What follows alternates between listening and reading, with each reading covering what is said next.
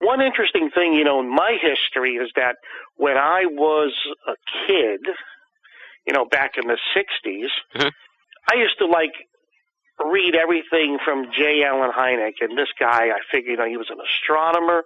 My gosh, he was always into this stuff, and he was the Air Force consultant for 20 years, and now he's investigating UFOs on his own. Who knew that one day that I would be working with him and writing a book with the guy? It's almost like, one of these dreams come true. Ladies and gentlemen, Banal of America Audio, with your host, Tim Banal. What is going on, my friends? This is Tim Banal of banalofamerica.com with another edition of BOA Audio Season 6. No theme music this week. We'll detail all that at the end of the show because you have been waiting far too long for this installment of BOA Audio. Not only is our guest one of the most frequently requested names by the BOA Audio listeners when I poll them for potential future guests on the program, but also I have been particularly captivated by his work as I've gotten to discover more and more of his stuff. And the more I talk to him and the more I look at his material, the more blown away I am by this guy's research. He really is razor sharp, cutting edge, looking at the world of the paranormal and trying to apply science to the paranormal and trying to tie all these seemingly disparate genres together in order to find some kind of answers to the big questions that we all ponder. Of course, I'm talking about legendary ufologist Phil Imbrogno, who finally arrives on BOA Audio for a nearly 2-hour conversation. In this interview, we're going to cover Phil's lengthy career examining UFOs and high strangeness events, how his philosophy on the paranormal has evolved over the years, and how he sees this enigmatic field today. Along the way, we're going to discuss the Hudson Valley UFO flap, reptilians, channeling, specifically the mind-blowing case of Dean Fagerstrom, the Djinn 2012, and a whole bunch more fringe areas which may hold the key to unlocking many paranormal mysteries. What I particularly like and respect about Phil Imbrogno is that he is willing to examine the outlier cases in ufology and in the paranormal field, and look at a lot of stuff that some of the more mainstream researchers just won't touch because the material is way too far out for them. It's not too far out for Phil Imbrogno. He dives in and really gets his hands around some remarkable material and some seriously mind-blowing information. Altogether, this is truly an episode of BOA Audio that will have you pondering the very nature of the paranormal as we're going to examine a number of esoteric outliers with Phil Imbrogno, a true maverick of high strangeness research. For those of you who are unfamiliar with Phil Imbrogno, allow me to provide you with a little background on him. Phil Imbrogno has been investigating and researching paranormal phenomena for over 30 years. He has a BA degree in astronomy from the University of Texas, a BS degree in earth science from Northeastern/Boston College, and a master's degree in chemistry from MIT. He's been a science educator for the past 25 years and has authored countless magazine articles on science and the paranormal, and has appeared or done research for a number of major television presentations on UFOs, astronomy, and the paranormal. He's the author of Night Siege, the Hudson Valley UFO Sightings, Files from the Edge, Interdimensional Universe, and his latest book, Ultra-Terrestrial Contact. Unfortunately, Phil does not have a webpage, but you can find out more from him at the website for Llewellyn Books, Llewellyn,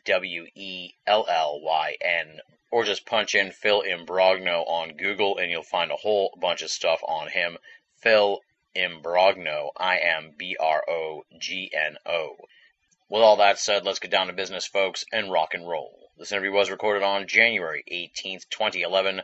Phil Imbrogno talking about ultra-terrestrial contact and paranormal outliers on BOA Audio, Season 6. Ladies and gentlemen, welcome to another edition of BOA Audio Season 6. I'm really looking forward to this week's installment of the program. Our guest, I like to think of him as one of the unsung legends in the world of ufology. He's been looking at the phenomenon for over 30 years, not just ufology, but also high strangeness in general. And he's not out for glory, he's out for answers, and that's what I really respect about him. And he also takes a look at a lot of the outlier cases and the cases that don't seem to fit into the paradigm that the world of UFOs and UFO research seems to have created for the phenomenon. So he's doing some really amazing work and under the radar in a big way. He's been requested numerous times by many of the listeners to BOA Audio, so I'm sure they're going to be very excited to hear him on the program. He's the author of, most notably, Interdimensional Universe and Files from the Edge, as well as Night Siege, which is about the Hudson Valley UFO flap. And his latest book is Ultra-Terrestrial Contact, a paranormal investigator's explorations into the hidden abduction phenomenon. I've had the pleasure of not just working with him at the Exeter UFO Festival, but also spending the day with him in Hudson Valley, checking out the stone chambers. It was just an amazing experience for me and quite an education and a real thrill. So I'm looking forward to sort of continuing that experience here on the program for all you folks. He is, of course, Phil Imbrogno. Phil, welcome to BOA Audio. It's been a long time coming. Hopefully this is the first of many future appearances. Well, thank you, Tim. It's good to talk to you again. And, yeah, that was some day out there tracking down the chambers. For sure. I should mention to you, this is sort of a break from script here, but when I went home, I looked into this, and there is a stone chamber right here in my town, but it's much different from the ones we saw. I'll have to take some pictures and send it to you. It's very I'd like small. To see it. Yeah, it's very small. It's only about 3 feet high. It was a very interesting sort of little place to discover. Now, as I said, you've been doing this for like 30 years, and I'm a little concerned about asking for the bio background, but let's do it. Let's talk a little bit about, how you got into looking at high strangeness and UFOs and, how your career sort of evolved. And as I said, this is probably the first of many installments of conversation between you and I, because I definitely want to dig into the historical aspect of UFO studies sometime in the future with you, because that's sort of my forte. That's sort of my wheelhouse. But let's talk a little bit, about your career, how you got started in all this, what sparked your interest, and where it all led. Yeah, well, it's been a good number of years there, and I look back at it, it's hard to believe that all of those decades have passed. But, my interest began in the 60s. Mm-hmm. I mean, there were so many UFO magazines out then. This is when, you would see it on UFO shows on TV all the time, and, I mean, they were all over. Yeah. And, that fascinated me. So I would, turn on the TV, and I would see people like, Dr. J. Allen Hynek on TV talking about UFOs and so on. And then, I went into the military, and when I got out, I still had a great interest in the UFO phenomena. And, when I got out while I was in the military and after I got out, I went to school for astronomy, my first degree down in Texas. And I was, still fascinated. I did a lot of investigation, while I was in the military and while I was a student in school. And, I'm interested in astronomy, really. Mm-hmm. And, the idea that UFOs represent extraterrestrial spacecraft would fascinate anybody. And so I decided to really start investigating UFOs in detail back about 1975. And my first, like everybody else back then, was always an open field. Yeah. And it was like just on the fringe of when, the United States government stopped investigating UFOs not too many years after that. Mm-hmm. So, really nobody knew how to investigate the phenomena. We would see various books and read various books that were out there by Frank Edwards and Donald Keyhoe and so on. And, we would pick up these investigation techniques that, almost copied like what the government might do back then during Project Blue Book, even though they didn't investigate very many cases. And, my idea at that time was that, UFOs were probably extraterrestrial and they were nuts and bolts spaceships and so on and so on. Yeah. And cases came into my direction, and I was kind of dismayed by it. I thought that the cases were, the information was vague and It could have been misinterpretation of just about anything. And I started becoming somewhat of a skeptic and saying, this is what people are seeing. Probably everything that was in the papers and everything else I've read is probably over-exaggerated. Yeah. I realized that, I was just touching the tip of the iceberg. And as I became more well-known, having, certain articles done on my work and so on and so on, more cases came to my attention, and I began to realize this was a very complex phenomena.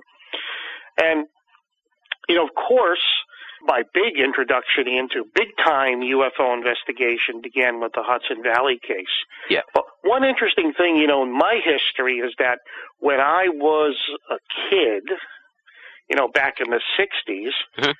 I used to, read everything from J. Allen Hynek, and this guy, I figured, he was an astronomer. My gosh, he was always into this stuff, and he was the Air Force consultant for 20 years, and now he's investigating UFOs on his own. Who knew that one day that I would be working with him and writing a book with the guy? It's almost like, one of these dreams come true. Yeah, yeah. So that's basically it. The big-time introduction into UFOs began with the Hudson Valley case. When did you, shift from, it sounds like you sort of got into it and you sort of had the pragmatic approach, I guess you could say, for lack of a better term, that it's nuts and bolts. And I've heard in the past that, they didn't even touch the alien contact part of it, especially when you first started getting into this. When did you sort of shift to more, open-mindedness towards the paranormal end of it, if you will? That hopefully that makes sense. It's sort of a vague, big terms there, but I think you know. Oh, yeah. Yeah, it makes sense. Back in the 70s, we were more interested in collecting reports that sounded like alien encounters, and aliens are here for scientific exploration, and picking up little flowers and plants and examining people and so on, and their spaceships from fantastic spaceships from another star system, and so on and so on. But there was something else that was attached to the phenomena itself, a bizarre aspect of it that did not indicate aliens, but indicated something else, which today we call the paranormal. And when these cases came to my attention, I really didn't know how to handle them. People claiming contact experience, claiming to be abducted by aliens, and so on and so on. And I did investigate some of them, but, went away scratching my head saying, how does this apply to the UFO phenomena? It has nothing to do with aliens, yet this whole experience that these people were having started with a UFO encounter and just grew into something else that's, bizarre. Yeah. So, but, then the Hudson Valley case took place. And once again, people were reporting what they thought was a solid object.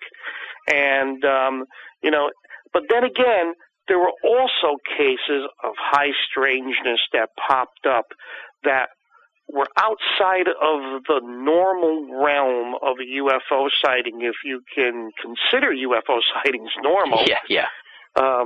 So, these cases popped up. But during the investigation, as you know, that J. Allen Hynek, Alan and I did quite a bit of field work on these cases. And he would not touch all of the contact cases and all of the abduction cases that were coming to us. And he said to me, UFOs are hard enough to believe. We have to make this respectable. You cannot give the media these cases. They'll have a field day with it. And it would, end up making the whole thing look ridiculous. And I argued with him on a number of occasions saying, it's part of the phenomena, whether it's psychological, whether it's just a fantasy or a psychosis or something, or if it's real, it's part of the UFO experience. And, of course, he would just look at me and, puff on his pipe and say, we are not investigating those cases. Wow. Wow. But as time went on, I began to realize this was all part of the UFO experience. And the UFO phenomena is part of the paranormal world. Many UFO investigators will probably deny this and think that,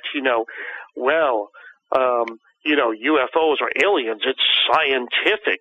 No, it's all part of the paranormal world. There's no science in the investigation of UFOs.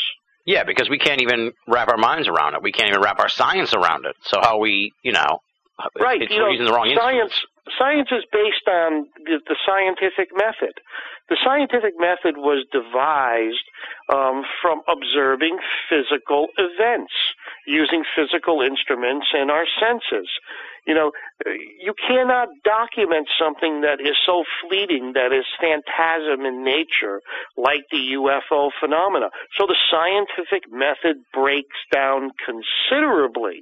And I say all the time to UFO investigators, and they just walk away saying, Pete, we have to develop a new mode of investigation, a new rules for investigating UFOs. You can't walk away and say we can't accept this, it's not scientific. There's no science in the investigation of UFOs. Yeah, exactly. I totally agree with you. And like I said in the introduction, what I really respect about your work, especially this book, is that you really, you're willing to look at the outlier cases quite a bit. And this book is chock full of outlier cases. And that may be where we need to go to get more information, because clearly, the standard UFO sighting and the standard abduction stories just aren't cutting it as far as, learning more about what's really going on. That is true. That is true. And this is why for so many years, people involved with UFO research have just been going around in circles. Mm-hmm. And they've just been, they just really, many of them, get into these sidelines with, paranoia and stuff like that. And this is why, we really haven't accomplished anything in the field for the past 30 years. I mean, it's because no one really wants to look at it for what it really is. And the paranormal, everything in the paranormal is the same way. People who are investigating ghost sightings, the whole phenomena is ghost. People who are investigating like demonology, everything is, these entities, these demons. People investigating UFOs are saying, they're aliens from another world. You just can't look at this phenomena and say, put one label on it. The paranormal, including UFOs, is a very, very complex thing that probably has very, very many different types of origins.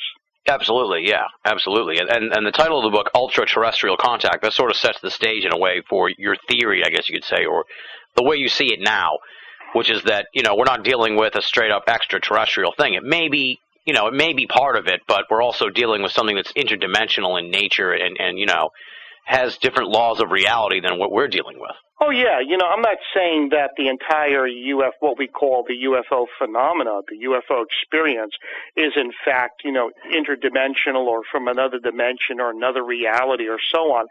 Some of it may be extraterrestrial. I believe there are, many different explanations for many different cases. So anyone investigating UFOs really should be very well versed in the entire paranormal spectrum, mm-hmm. because when you're dealing with UFOs, every aspect of the paranormal is going to eventually show up.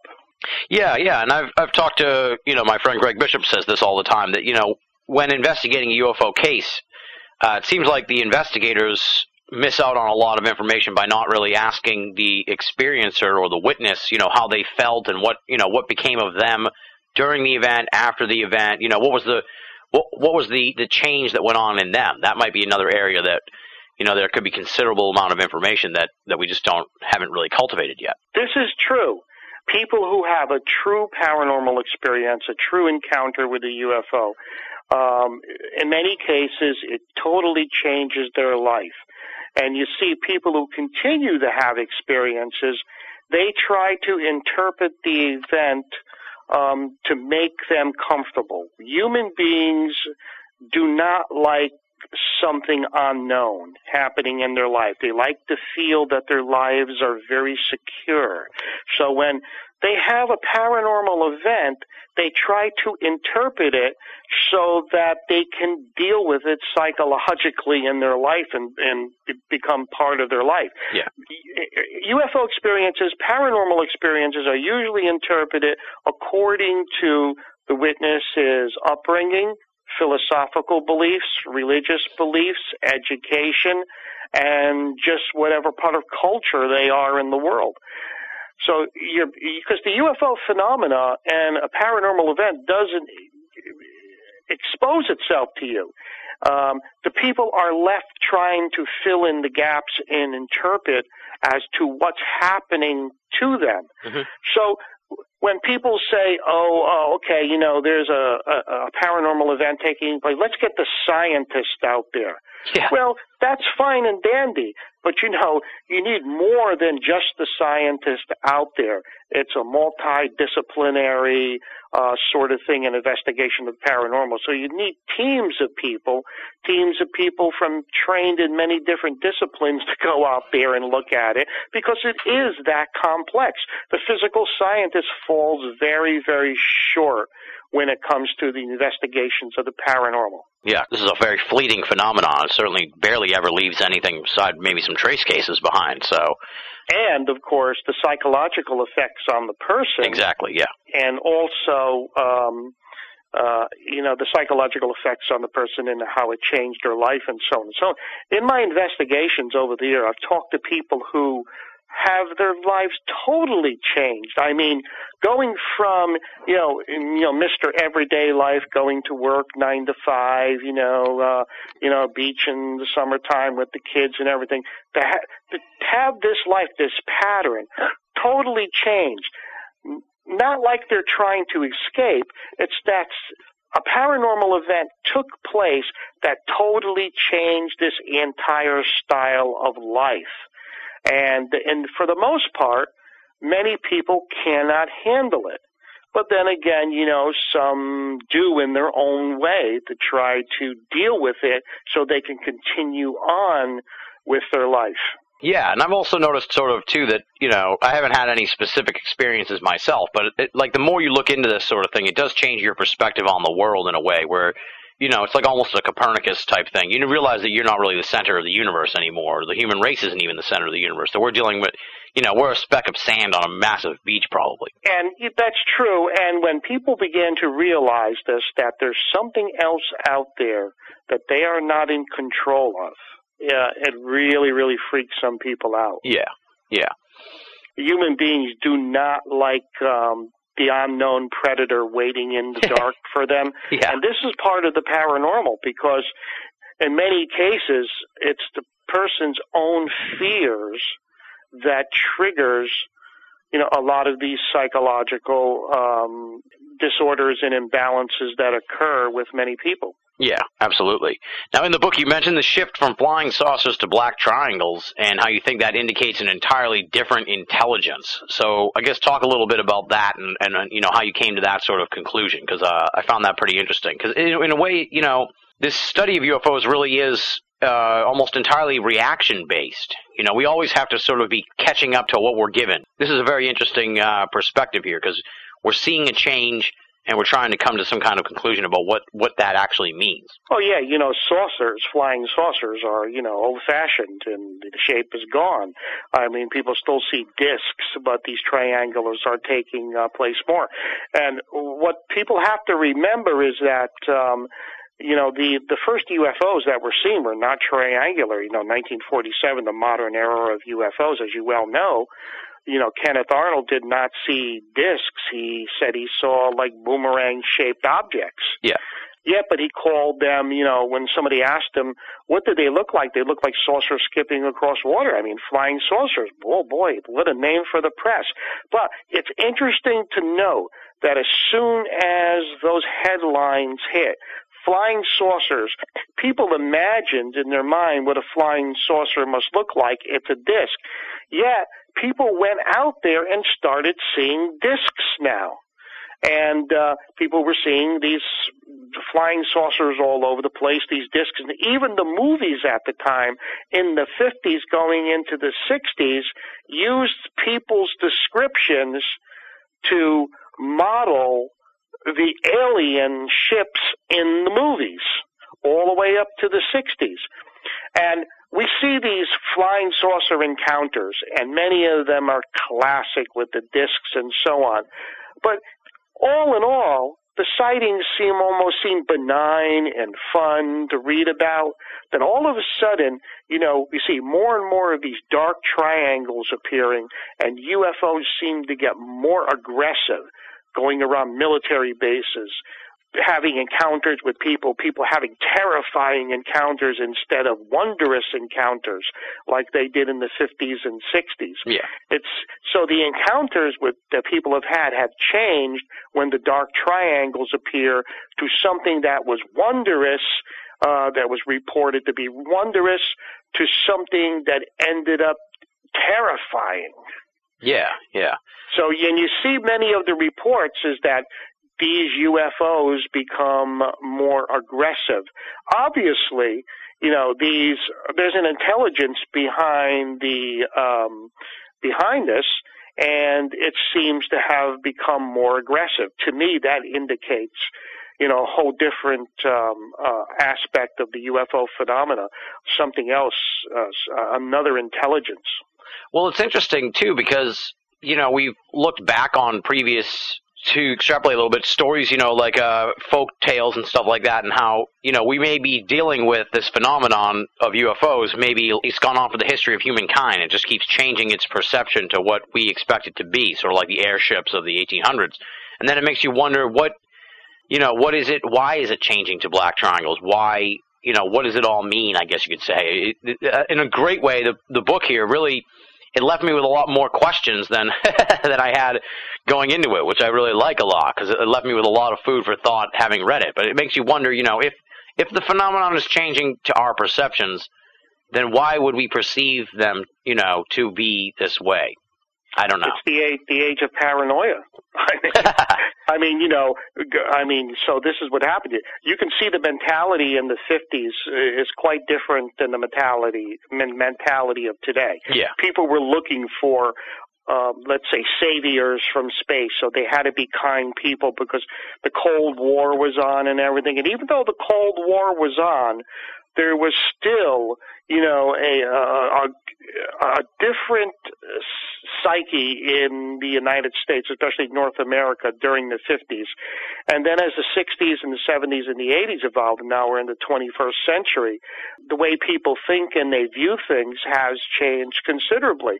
Now, one of the things that, I think the media reflects the psyche of the population, because if you look at some of the movies that, have appeared in the past, in the 80s, going into the 90s, about UFOs and aliens, they're mostly like the aliens are, for the most part, harmless and so on, and explorers. And now all of these movies coming out show these horrible invaders, that are here to eat us and kill us and, and do everything like that. So this is a reflection of the UFO phenomena. So when people go and see these movies now, when they see UFOs, they get a terrifying effect. It seems as if the phenomena itself manifests according to how we want to see it. It almost seems like it adapts to the human race to make its biggest impact on the psychological makeup of the population of that generation at the time. Yeah. You'd think, given the sad state of affairs in the world today, that maybe we'd see a return to the savior-esque ETs or something along those lines, given how lousy things are right now in the world. But I guess that's a wait-and-see sort of observation. Well, people are so afraid in the world today with everything going on with viruses they wouldn't even trust the savior. Terrorism and war, that, I don't think, they're looking for saviors anymore. They're waiting for the big stone to fall upon their heads. Yeah, that's true. And end it all. So, if it's not going to come from space from an asteroid hitting the Earth or the sun going to have eruptions or the tilt of the Earth changing, I mean, we have, in human history, you have never seen all these things of aspects of doom. And now UFOs themselves have become part of that doomsday scenario. Mm-hmm. Mm-hmm. Absolutely. And I noticed, too, you mentioned in the book that the emergence of the black triangles seemed to coincide with the emergence of reptilians as sort of a secondary dominant ET species alongside the Greys. And you have the chart in the back of the book that based on all the cases that you've looked at and instances of contact with these different types of beings, I was stunned that the reptilians constituted 44%, which was equal to the Greys in the chart. It seems like the reptilians are a bit underrepresented in a lot of UFO literature. I know, obviously, they're sort of tied in with the praying mantis type creatures, but still, even then, I always got the impression that they were, a minority, if you will, and it sounds more like they're right up there with the Greys as far as what people are reporting. Yes, they are, especially in the New York area. You have to remember that, I base all that information on my research, and I believe my research is a small cross-section of the bigger picture. Mm-hmm.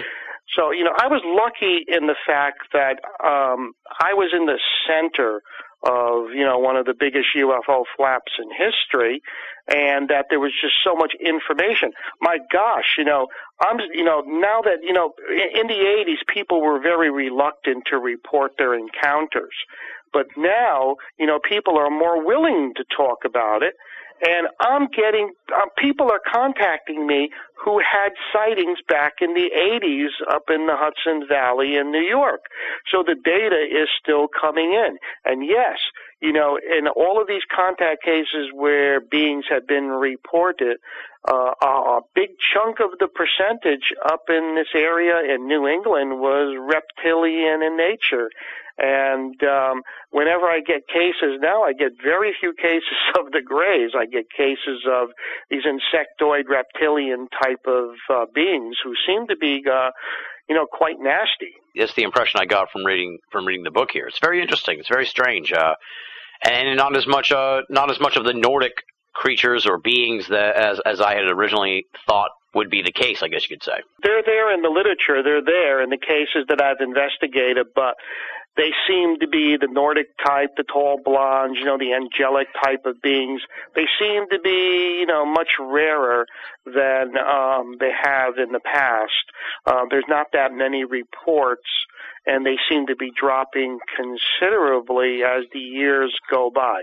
Makes me wonder why the reptilians are almost underrepresented in the literature, obviously outside of this book. It seems like maybe partially it might be due to the whole David Icke effect in a way, where it's like he sort of, laid claim to the reptilians, and then it went down a very different rabbit hole, and maybe people in the UFO community are afraid to touch reptilians now because of that whole thing. But, I mean, I don't know. That's just speculation on my part. Well, I think it stems from the fact that, the UFO investigators are like, many of them are like horses with blinders. Yeah. On the sides of their face. They only see what they want to see in front of them. And the Greys represent, the typical classical alien visitor in UFO literature, but there are a multitude of beings that are also reported in UFO encounters that are not considered. And when some people who are researching UFOs, they encounter something outside of, outside the box, something else way out there, they have a tendency to discount it and say it's a fake case, it's not real. Yeah. Because it doesn't fall in the parameters of what I've researched and what I know. That's disappointing. That's why I give you kudos for daring to take on these outlier cases, because those are the ones that, seem to have the most interesting information in them and break the mold, if you will, on what we've been looking at. Well, like I said, I believe it's all part of the UFO experience. In order for us to really understand this phenomena, we just can't throw pieces away because they don't fit at the moment. We have to collect all the pieces and then finally put it together to see what the big picture really is. Otherwise, we're not going to be able to solve this at all. You have to be more open-minded. When people become paranormal UFO investigators, they have to go in with an objective mind, not a skeptical mind, but objective. Go into a case not knowing what to expect and accept everything and collect the data and then do a comparison when you have enough information. And also share your information with other people. And, you know, and really, you can't let your ego get into this. For example, there are many people who, you know, get involved in a case and they try to support it and they say, yes, this is true, this is true. And they really, you know, let their ego get involved in that, you know. Just let the facts fall where they might. And, you know, whatever the outcome. But it's all a contribution to a study of this phenomena, which it's incredibly complex. Oh, absolutely. Yeah, absolutely. It's so hard to wrap your mind around. It's, you know, I guess that's what keeps it driving us, too, you know, to get closer and closer to finding more of these pieces to put together the puzzle all together. Well, there's no, you know, there's, I mean, in the world of the paranormal, there's always something to explore. And if people read my books, you'll see how my ideas begin to change and how I'm putting the information together.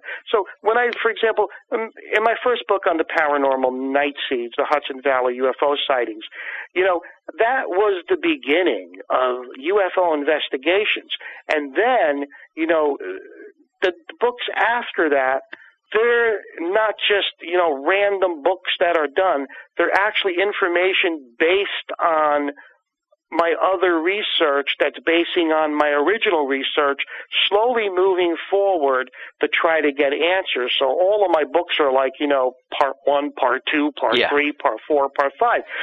And you know, they cover a wide range of my explorations into the world of the paranormal and the UFO phenomena, as you well know. Absolutely. I mean, the Stone Chamber stuff alone was, I mean, that was not really related to UFOs at all, but quite interesting and could provide a lot of answers to other stuff. So, well, that came in as a sideline to the UFO phenomena. And the Stone Chambers came to my attention because of my investigations into UFOs in the Hudson Valley. And there was a connection between, you know, the locations of these stone chambers and the appearance of the UFOs and the high strangeness that originated in those areas. I mean, for example, you know, when I started plotting all of the information of the UFO sightings on a map, I began to realize that, you know, the Hudson Valley UFO case centered around a number of towns. That's Putnam Valley, Kent Cliffs, and Brewster, New York. And then I took another map and plotted all of those cases of high strangeness, something outside of the ordinary UFO experience. And these high strangeness encounters were not spread all over the place. They were clustered. And, of course, the next thing to do was to go out there and find out what was in that cluster. And every cluster I went to, I found one of these stone chambers. The first time I saw one, I said, wow, what's that? And I did some research on it and read a book by Barry Fell talking about them. And people know about these things. They're a mystery. Then I went to another location and I found another stone chamber in an area that marked in the high strangeness and another one. I says, this has to be more than a coincidence.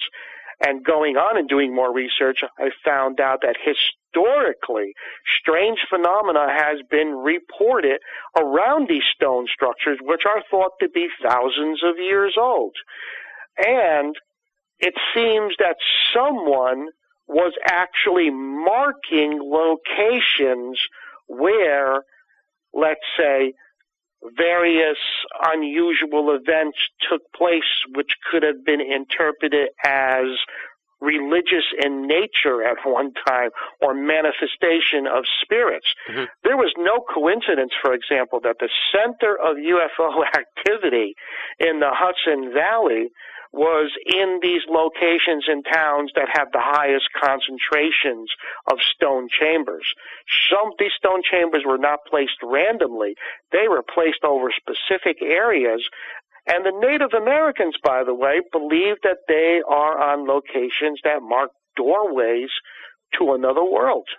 Yeah. Well, you make the point, too, in the book that it seems like the Native Americans, they may be a little more in tune with what's really going on here, or their cultural history includes information about this stuff, that they know more about this than maybe we're giving them credit for, and we need to look at that stuff a little more carefully. What we have to do is look at these legends and consider that some of them are based on reality.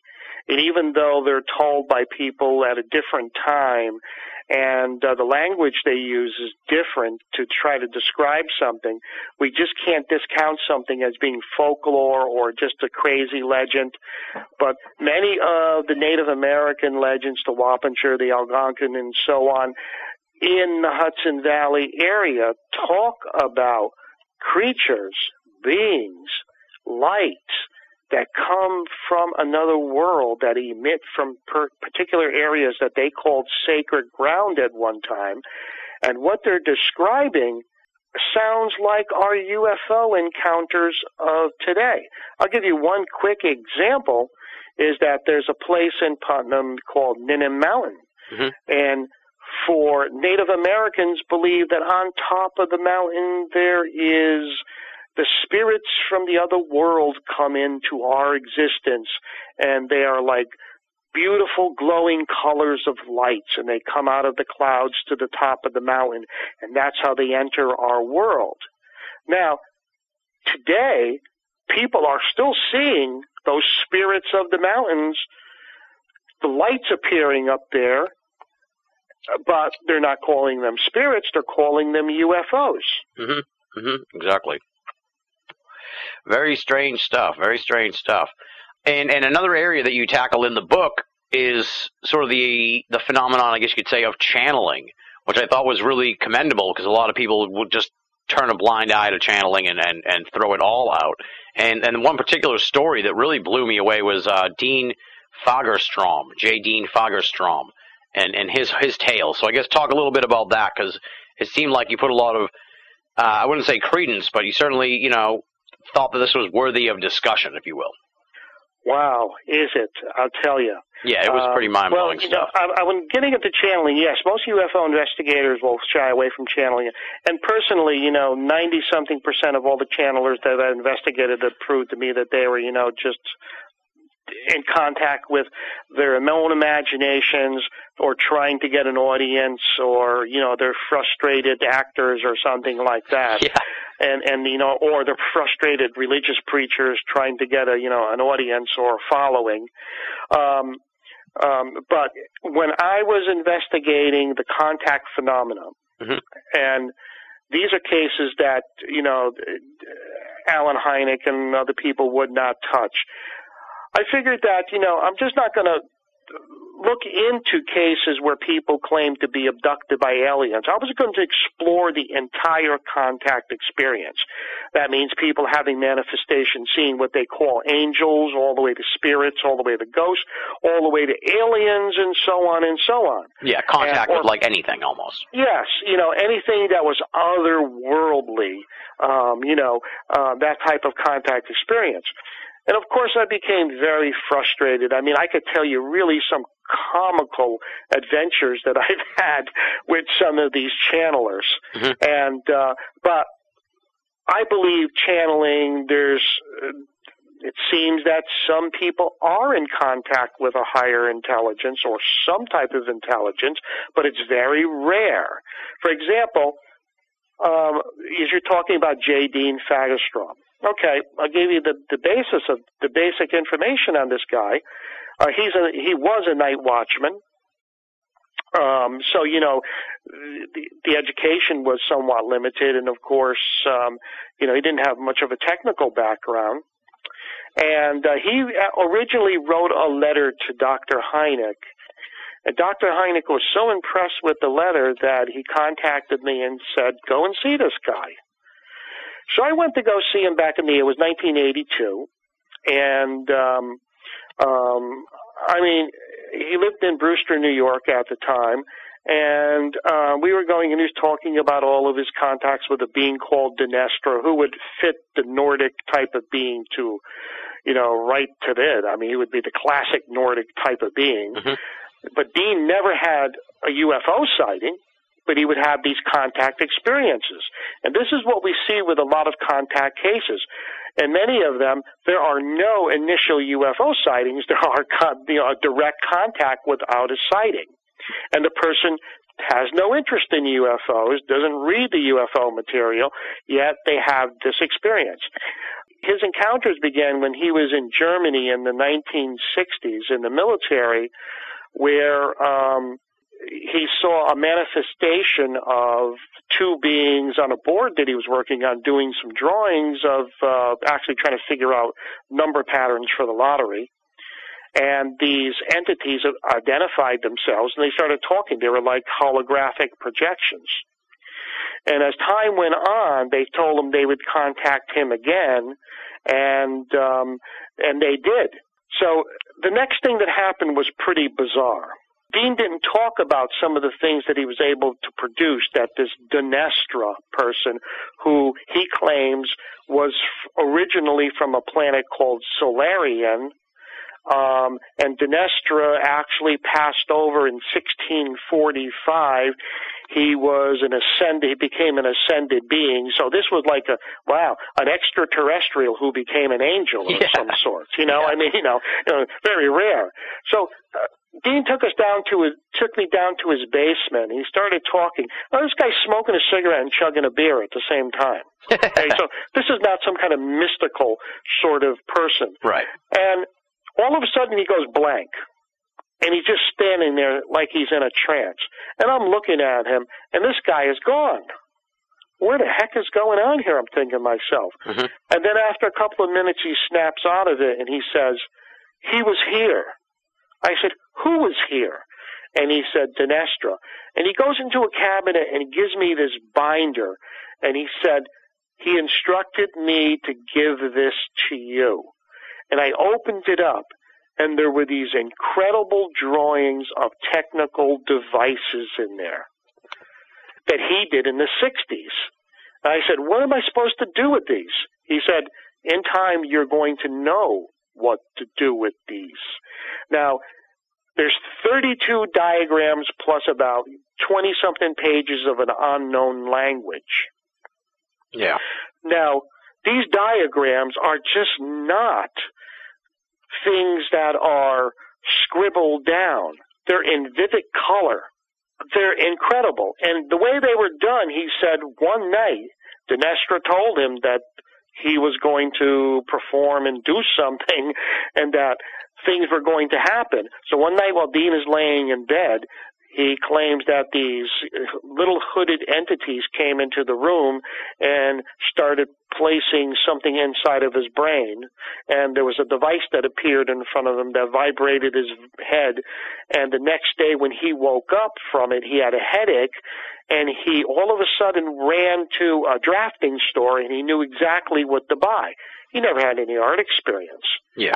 And he went back into a room and locked himself in the room. And a couple days later comes out with these 32 diagrams. And he said he would put the graph paper on the board, and a little blue light would appear, and he would connect the dots. And he knew exactly what color to shade it in. Now, when we looked at these diagrams, I mean, they're incredible, and they're symmetrical also. When we looked at them under a microscope, for example, the same distance in micrometers on each line of these cross-sections of these diagrams on the right-hand side is exactly the same on the left-hand side. A person couldn't do that. The only flaws that are in the diagram are with the flaws from the pencils that he used, the drafting pencils that he used. Mm-hmm. And they represent technical devices. There's devices there for cold fusion. There's a device there they call a photon accelerator. There's a device there for a three-dimensional viewing screen. And back then, of course, three-dimensional viewing screens were completely science fiction, but now they have them. And there's a device called, different devices doing different things. I mean, the diagrams went to a master draftsman to look at. The master draftsman said whoever did this had at least 20 years of drafting experience. Dean did not have that experience. Then they went to an engineer, and everything on there was electrically and accurate. And people would say, who did these things? And there were things in there, for example, in the coiling of different types of electrical components, the way coils were wound, which was something radically different that people looked at and said, this is a radical way of doing this. And one of the devices, by the way, was constructed, something called a helical coil. And it produced a current and an electromagnetic pulse that was several times stronger than anything that was available, but unfortunately, it burned out. Because, you see, in the diagrams, there's enough to whet your appetite and to intrigue you, but there's not enough information to thoroughly build these things. Right. So the diagrams went to Princeton University, they went to Northwestern University, they went to MIT, and everyone was amazed by them. And they said, we have to meet the person who did these. And of course, when I opened my big mouth and say how the diagrams were done, these scientists would just walk away and laugh. Yeah. Like, I can't get involved with that.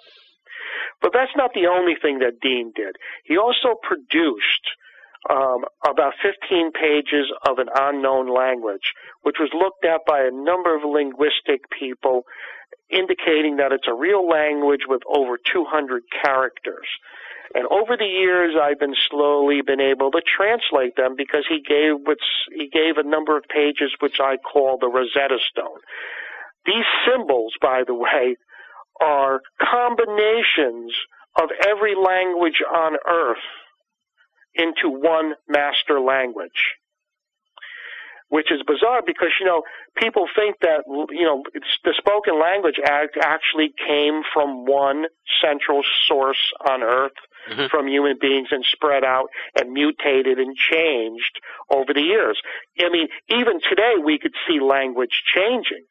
For example, if you look at the way people wrote and talked back in the 1600s and compare it with the way people talk today and write today, it's almost like a different language, but it's still English. Yeah, absolutely. Yeah, exactly. So, and it's interesting to know that according to legends, it's saying that the written language was given to us by angels or higher order beings to help the human race communicate.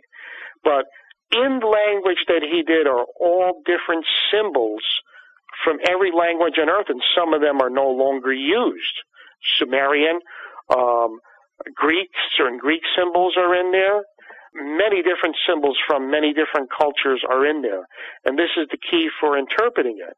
Now, finally, this guy did 3 full manuscripts that have never been published. One is called The Celestial Citizen. One is called The Book of Solarian. And it's pretty far out stuff. And finally, in the 90s, I visited him, and he said now he's not doing diagrams anymore. He was doing a mathematical sequence. And he showed me all of these equations that he was doing. Now, at the time I looked at them, I didn't even understand them. Yeah. And I realized that, today what Dean was doing was chaos equations. And he was doing them not in a linear fashion, but writing them in an almost a dimensional fashion, a 3-dimensional way to solve equations. And he said, certain numbers are given to me, and I'm allowed to win the lottery. I said, what are you talking about? Now, Dean was a very poor guy, yet these communicators would allow him to win the lottery if they wanted him to get something. Yeah. So I went to the place where he bought most of his lottery tickets in Putnam Lake, New York, and I asked the fella about J. Dean Fagerstrom. The guy goes, yeah, he's weird. He wins more than anybody else. Now, the thing is that these guys, Dinestra, the Nestor Group, I call them, they wanted Dean to start producing music. Of course, Dean could not afford a piano, an electric piano. Yeah. But he won the lottery to buy one with all of the recording equipment. Yeah. And when I went to see him in the 90s, he produced 100 tapes. Wow. And he claims that the composer, Franz Liszt, was now channeling through him, who's now an ascended being also, channeling through him, producing music. And he played me some of the tapes, and I said, well, Dean, that's pretty amazing, but, you know, some people would say just listening to the tapes that you could have copied it from somewhere else. You know, I'm trying to be the devil's advocate. Yeah.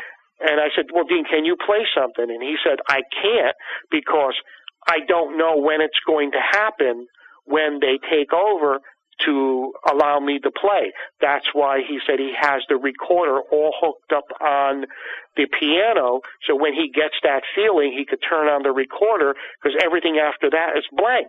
Yeah. So, you know, of course, I'm trying to coax him to go at the piano, and I go over to the piano to make sure it's not one of those pianos which, you know, program in and, you know, make the thing. All of a sudden, he pushes me out of the way, puts on the recorder, and sits down and starts playing this amazing piece. And I couldn't believe it. You know, this is a guy who had no experience with music. Yeah. So I ended up taking 3 of the cassettes that he did. And he said it's all Franz Liszt. And you know, I don't know what Franz Liszt sounds like back then. So I went to a contact of mine. And of course, when you're involved with paranormal investigations and UFO investigations, you've got to work with a number of people as consultants. Mm-hmm. So there was a professor at the Juilliard School of Music in New York. And I called him up on the phone. And I said, I'm going to play you a tape. Can you tell me what style it is, or what style? And I play it for 5 seconds, and he goes, stop. He goes, it's Liszt, Franz Liszt. He said, the person playing it, he said, it's playing exactly like Franz Liszt did, and who's ever playing is a master piano player.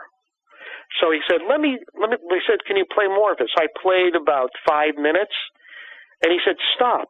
He said, it's definitely Franz Liszt, but what you're playing, and finally he heard all 3 tapes, and he said, these are pieces that have never been published that are definitely Liszt. So, you know, that kind of blew me away right there, and this indicated to me that perhaps, like J. Dean Fagerstrom, some people are in contact with something that is other than their own imaginations. Yeah, absolutely. I mean, the guy produced so much stuff. Yeah. I mean, with channelers, you know, you go to them and you want to hear all this philosophical garbage. And when they start channeling, you know, all of a sudden they get this Indian accent or this, you know, accent and so on and so on. And I always joke and say, you know, what? You know, there's no one with a Brooklyn accent that has ascended to the other side that's channeling? I mean, give me a break. They all sound Indian. I mean, you know, they take on this mystical, yes, you must do this and do that.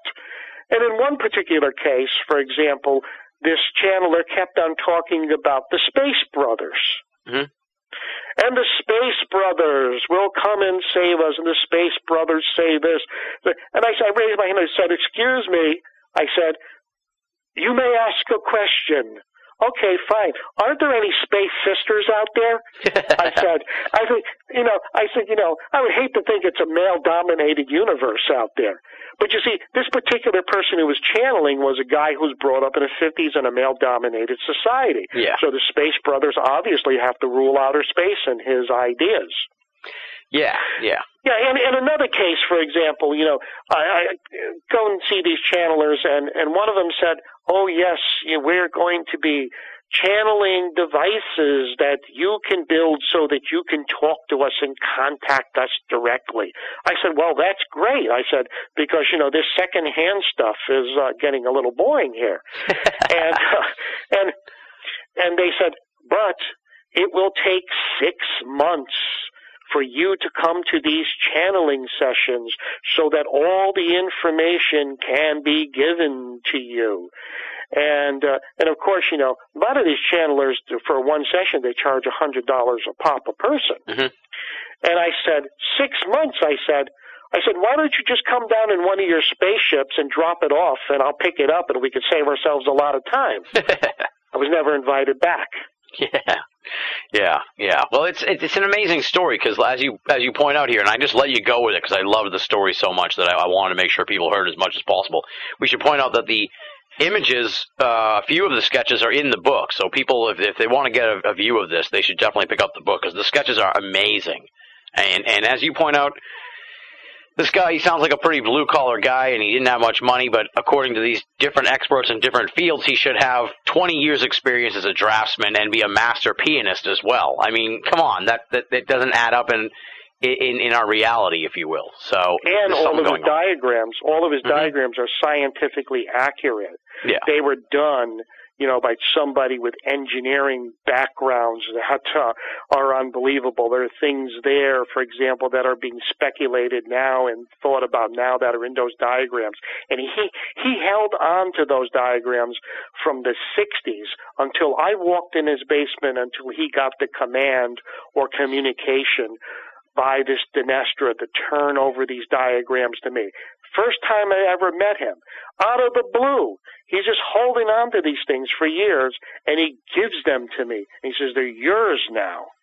I mean, that was pretty kind of, you know, blew me away right there, especially when I opened them up and I saw these amazing things. Yeah.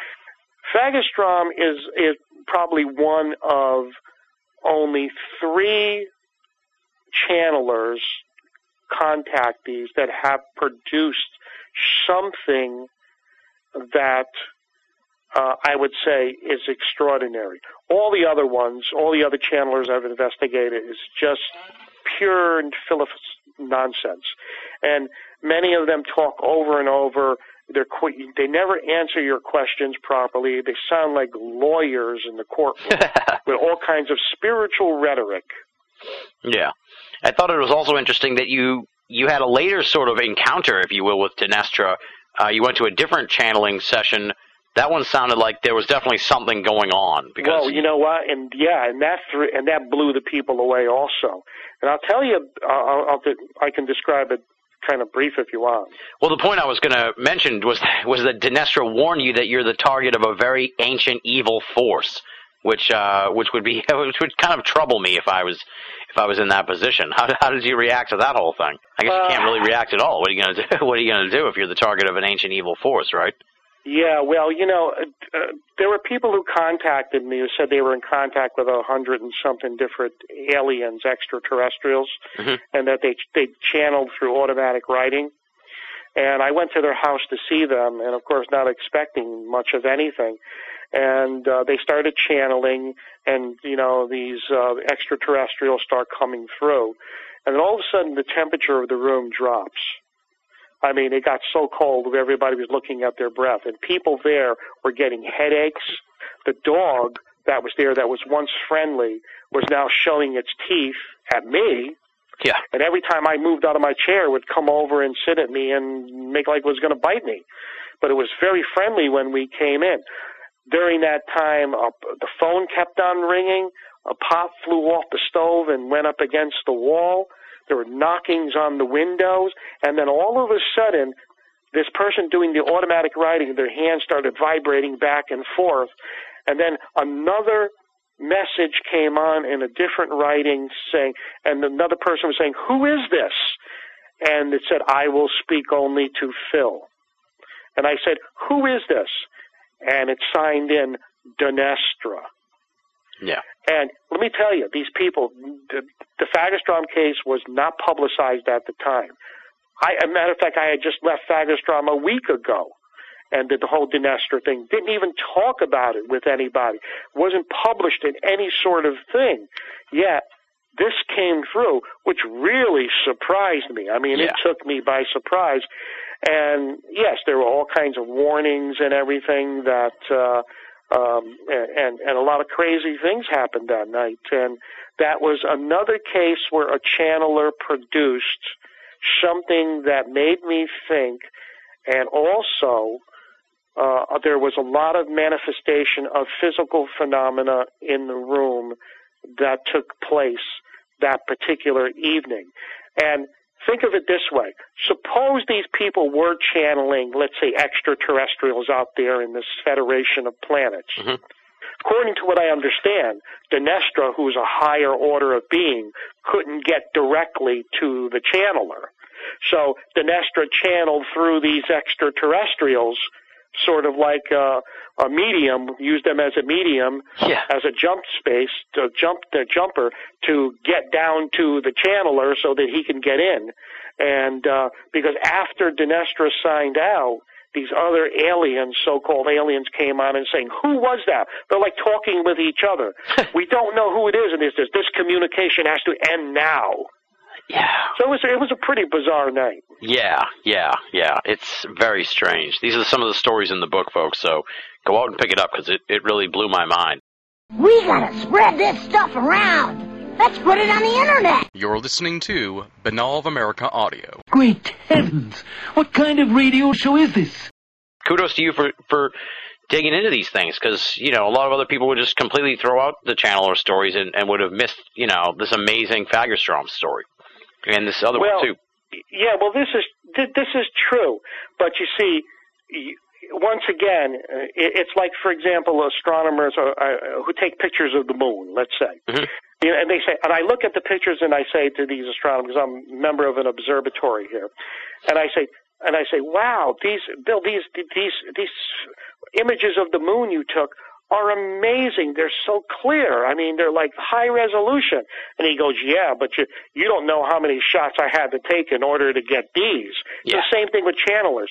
You don't know how many channelers I had to go through and put up with all the crap before I got something that was real. And I believe the longer you delve into this, you go into this, sooner or later, as a paranormal investigator, if you're really out there in the field, if you're really doing it, not just, doing it for fun or a hobby or just seeing if you get your name in the paper or a reality show or something like that.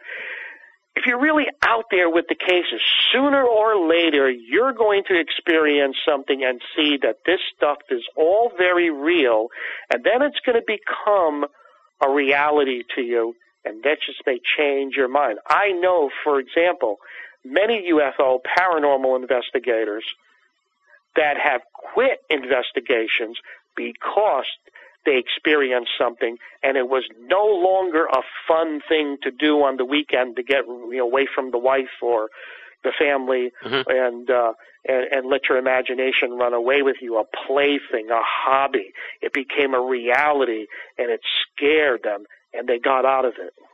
Yeah, well, it can be very scary. Like I said, this ancient evil force would probably put me off for a while about. Yeah, well, I mean, ancient evil force. I really don't know exactly what that means. Yeah. Maybe it was my ex-wife. I don't know. But yes, over the years, I think I've been fortunate enough, and it's almost like a coincidence that I've always been in the right place at the right time. I mean, probably my investigation of the paranormal would have been totally different had I not lived in the New York area when all of these sightings in the Hudson Valley took place back in the 80s. And that's what triggered me into the world of the paranormal back then. And like I said, as you read my books, you see how I'm putting all of these pieces together over the years. And then, of course, I get some critics that say, John Keel and Ivan Sandler, they said this a long time ago. This is true. John Keel was a very good friend of mine.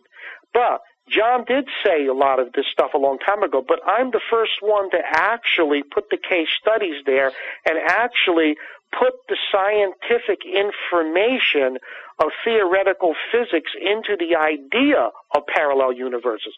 John Keel just said, they're from a parallel universe, but here in my books, Interdimensional Universe, and my new book coming out in December of 2011 called Portals, mm-hmm.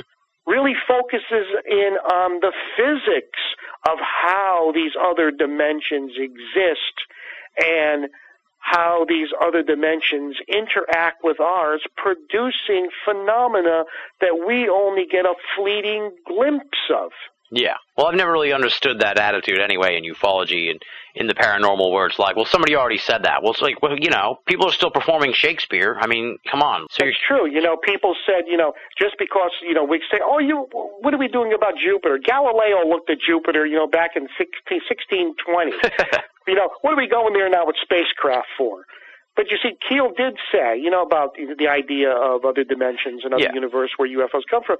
But really, I'm the first one to put the theoretical idea of physics behind it and explain it all in detail. You have to remember, the UFO people, the people involved with UFO, not really the investigators, the armchair investigators, the one who read the books, all the books, and think they're an expert on it now. These people are probably the most critical. Out of all the paranormal fields, the people in UFOs are the most critical of all. John Keel said once that, Phil, why don't you just, cut out UFOs and just investigate the paranormal? He goes, the UFO phenomena, the people involved there are the lepers of the paranormal. You know that, don't you? I said, what? But it's been my luck and it's been my fortune to work with people like Keel, to work with people like J. Allen Hynek, to work with people like John Fuller, and other people who were actually pioneers in the field that build a foundation of what we have today. And unfortunately, we haven't built too much of that foundation in the last 15 years, but I believe we're on the verge of a new emergence of at least understanding the phenomena. Oh, absolutely, yeah, and I've kind of pointed that out on the program too over the past few years. It does seem like there's a trend moving toward a more multidisciplined approach and that sort of thing than it was when I first got into it. So it seems like people are turning in that direction because the lack of answers may be a big part of that. It's time to take a fresh look at all this and see if it connects in some way, as you're saying. And also, you see, you have to remember also that people are doing this as sort of a hobby on the weekend. Yeah. They're doing it with practically, money from their own pockets. Mm-hmm. We would have never gone to the moon if we had to depend upon people who would work on the weekends in their spare time as sort of a hobby financing the whole thing. And, somebody, when Dr. Hynek was on the Good Morning America one time, and he was staying at my place, and then we went down to the city, and he went on to Good Morning America. One of the persons said, well, you've been doing this for so many years. What have you found out? And he used to say the same thing.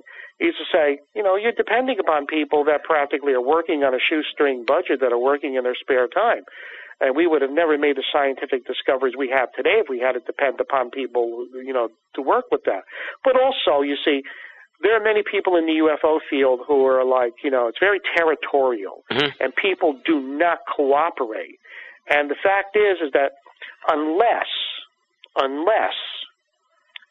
in the future someone produces like $100, $200, $300 million or something like that, and takes the best of the best and puts them together in a team to go out there and explore the paranormal, let's say for 5 years, and then at the end of that 5 years produce, a book, a paper on their findings, that they would be able to investigate all of these cases and to practically have no expenses spared for equipment and traveling expenses and so on and so on.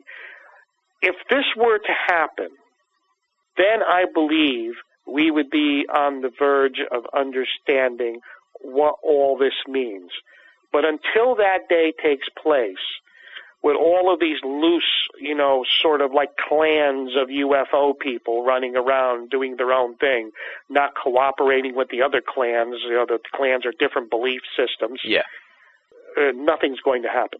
Well, do you think that was sort of attempted by Bob Bigelow and the NIDS organization? Although that seems maybe that was less aimed at unlocking the paranormal than maybe owning the paranormal, a proprietary thing. If they could figure out what was going on, then they could, use it in industry or something like that. Well, I don't think it was done to that extreme. I'm talking about, a big budget thing with hand-picked people from many different fields that are also, have some background in the UFO phenomena. Actually, Peter Gersten tried it one time. And he was going to put an organization together called Contact. Mm-hmm. And he actually flew in people from all over the place, and I was a member of that organization. So was Bud Hopkins and Peter Robbins. And it looked like, it was a dream come true, and then it just fell apart. And for why it fell apart, I'm still not sure today. But one day, Peter just got, I think, disillusioned by the whole Contact experience and decided that, it wasn't worth it. Some people claim in the group that they were approached by certain people who were from the government or Men in Black and told that the organization would never start and that they should not get involved with it. And some people did back out because of certain threats. I've never been threatened, except just before the publication of Night Siege, of course, as I make it clear, I was contacted by the Air Force, and I've been contacted by a number of government agencies, and I've been contacted, and of course, when I was investigating the sightings of the UFOs over the Indian Point nuclear reactor, I received quite a bit of friction from New York state government and federal government and military concerning, the information that I had about the encounters over there. Yeah, that was strange. I was the first civilian since 1969 to be directly officially contacted by the United States Air Force in regards to my UFO investigations. Yeah, very strange stuff. Now, you mentioned in the book, and you also mentioned it when I was down there in Putnam Valley, you say in the book that there's rumors of a secret organization within the government attempting to capture an interdimensional entity to unlock the secret of travel between the dimensions. Can you extrapolate a little bit more on that? Because I found that really intriguing, and it may just be, nothing more than shadowy rumors, but I definitely like to hear more about it if you know any more about it. Yeah, well, I've heard this before, and down in Pine Bush, New York, at one time, there was a lot of activity down there, a lot of military presence. On one particular case that is really well documented, by the way, the military came in and they closed off almost an entire neighborhood and not allowing anybody in or out, went to the doors, knocked on people, and told everybody to stay in. And that people were looking out their windows and seeing jeeps coming down, helicopters coming in, and they were told it was just a training exercise. Obviously, they were looking for something, and my contacts tell me that, these dimensional beings have been merging in and out of dimensions in the United States military, and a secret group was brought in, and they're supported by the military to try to capture one of these beings to get the technology. Now, it doesn't stop there, because in my book coming out that I co-authored with Rosemary Ellen Guiley called The Vengeful Jinn. Oh, yeah. That's coming out in March. And I focus on my adventures or misadventures or whatever you want to call them in the Middle East. And to make a very long story short, I have a friend over there who I served with in the military who was a colonel in the Saudi security force for the royal family. Well, to make a long story short, I had dinner with one of the royal family members with all of these other people who were invited, and he just leaned over and said to me, "Why are you in my country?" And I said, "I'm researching the jinn." He goes, "The jinn?" He said, "My government has been trying to capture one of them, and the United States government and the European government, they come together in my country and they try to capture one." Wow. And I said, "Well, did they ever get one?" And they said, no. He said he didn't know because it would be security of the highest level. I said, "What did they want?" He said they wanted to get their technology. Now, when I was in Oman, I then picked up a story from a person who was a teacher who claimed they encountered one of these dimensional beings in the Hajar Mountains, where I was going to a place called the place of the jinn, the meeting place of the jinn, a big cave, Majas al-Jinn. And he said that he encountered a female of one of these species, a Janaya, and he got very terrified. And the Janaya sort of like saw him, looked at him, and then sensed something was wrong and sort of like ran to a distance and disappeared into like a portal. All of a sudden, he says, helicopters come over the hills in jeeps. And these military people picked him up, took him to a secret base, and debriefed him, asking him what they saw and everything. And it was obvious that they were trying to capture one of these jinn to see how they merge in and out of our dimension using a certain technology, perhaps. And this fellow was so scared to talk. He was more afraid of the military presence that picked him up than the idea of seeing this entity, this jinn. And this is like on two different parts of the ocean, the Atlantic Ocean. I hear the same story about a secret organization, not only in the United States government, but that's made up of certain governments of the world, a special unit that is trying to capture one of these dimensional beings to obtain their technology. And I heard it on two different locations. When the cousin of the Prince of Saudi Arabia told me the story about how they're trying to capture, that just, shocked me right there. Yeah, absolutely. The point you make here about them trying to capture the interdimensional entity for its technology also sort of highlights, in a sense, the short-sightedness that you hear when you hear these rumors about the government. It's always like they make a deal with the aliens to get their weapons and stuff. It's like, I find it troubling, I guess you could say, that if there is people within the government who are looking for this thing, looking to unlock the mystery of the paranormal, it's always, towards a military end or something like that. It's never, for the betterment of mankind. It's for how to destroy the part of mankind we don't like anymore or something like that. It's very unfortunate in a way. Well, the military is always involved in stuff like that. It's the history of the United States. Mm-hmm. So, yes, I mean, but we also have to remember that, the dimensional beings, the jinn, may be part of it, and that there may also be other types of beings where the government has already made contact with. There was one particular case of a fellow in Connecticut, and when I went to go see him, he almost sounded crazy. And he talked about these entities appearing in front of him and talking to him, saying that he was, going to be part of some type of world-shattering event. But what really got me about this guy is that when I talked to him in 1980, mm-hmm. he said that they came and got him in his bed, and he said he was partially drugged. And he says he's pretty sure that the people who were taking him were human. Yeah. They took him out of his bedroom and they put him into a vehicle, and he said he was going in and out of consciousness, and he came to a road, a dirt road, with a sign that said, "Welcome to Southeast." Huh. Now, this guy lives in Milford, Connecticut. He had no idea there was even a town called Southeast. He said from there, he thinks he drove up a dirt road that had a gate in front of it and was taken into some underground establishment. And there he saw a laboratory with humans and your typical gray aliens.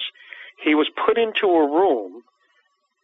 All his clothes were taken off, and they came in and they rubbed something on him, some guys. And out of the other room, he said, came a female alien, which he proceeded to have sex with. And then,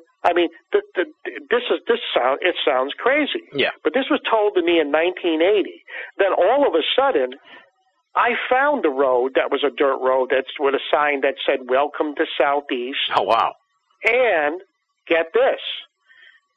In that area, there are underground iron ore mines that were being used by the government at one time in the past. Now, I didn't get into that area until the 1990s. But here, I had this case in the 80s, and I just filed the case away as being, part of the crazy stuff. Yet, Now, in the 1990s, it all starts coming together, and I get this information from this case, pull it out, and I said, oh my gosh, this guy couldn't have known that there were these underground passageways in the Brewster Southeast area that are old abandoned mines. And of course, in the 1990s, I explored these underground passages and mines. And they're flooded now, and someone went through quite a bit of quite a bit of trouble to collapse some of the tunnels so you couldn't get into some particular areas. But this is what I mean. You get some of these cases and they sound crazy as hell, but then somewhere down the line, you're doing research and this information seems to fill in gaps of what you're doing now. This fella, this verifies his story almost. There's no way that he could have even known the location of these mines. They were unknown for the last 100 years. And you make the point, too, in the book that, you know, when you talk about the airplanes at Stewart Airport, you know, some of the stuff that the government says is shut down really isn't shut down. They just don't want you to know they're still using this stuff. Well, that's true. You know, that was an old part of that Stewart Air Base was an old SAC field, Strategic Air Command, and they used to keep the B-52 bombers underground. So in that so-called abandoned area, which the runway was being kept really nice and everything was going on there, there's an underground establishment there. And, you know, I've followed a number of planes there at night. Well, the whole team did. I had a team of people. We're all in contact by radio. We saw these planes that were trying to emulate a UFO in the sky land in this field.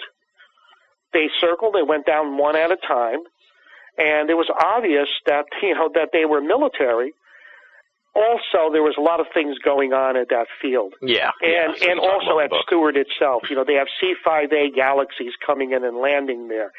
And I did a Freedom of Information Act. I did an investigation. The United States Department of Agriculture was in there doing something top secret. And finally, recently, I put it together. And I was wondering why so many shipments of cattle were coming in on C-5As.